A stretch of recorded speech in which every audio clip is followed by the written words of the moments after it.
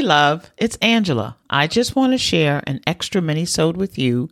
This is my way of encouraging you every Wednesday with a fresh squeezed dose of inspiration to get you through your week. Take a quick listen. I went back down memory lane, and I was looking at pictures when I was a little girl, and I couldn't help but take my memory back to what I could have possibly been thinking so many years ago.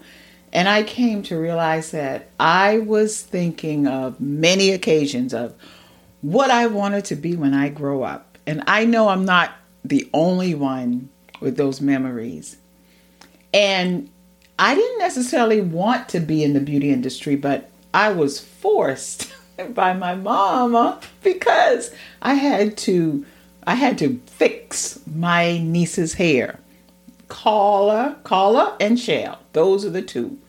Carla and Shell. I was forced to fix their hair when I think I might have been 8 years old. I don't know. But little did I know that she was prepping me for what I am currently doing.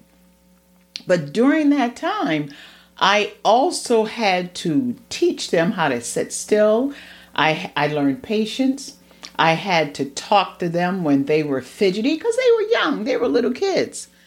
And so I've always been in the position of encouraging girls. But what about the little girl that is in all of us today? Not many years ago, but trust and believe me, that little girl still lives within us today. And there's so many situations that she went through that that determines who we are, our response to present day experiences. So I think I said on one of my earlier one of my earlier episodes that we as adults, adult women, we think we are running the show. But if we really stop and think about it, a lot of our decisions, a lot of our hurts, a lot of our disappointments, a lot of our what we consider joy, a lot of things that makes us happy, a lot of our emotions, a lot of our response stems from the little girl that is within each of us. So during your day, throughout your day, I want you to pause a little bit and encourage the little girl inside of you. Talk to her.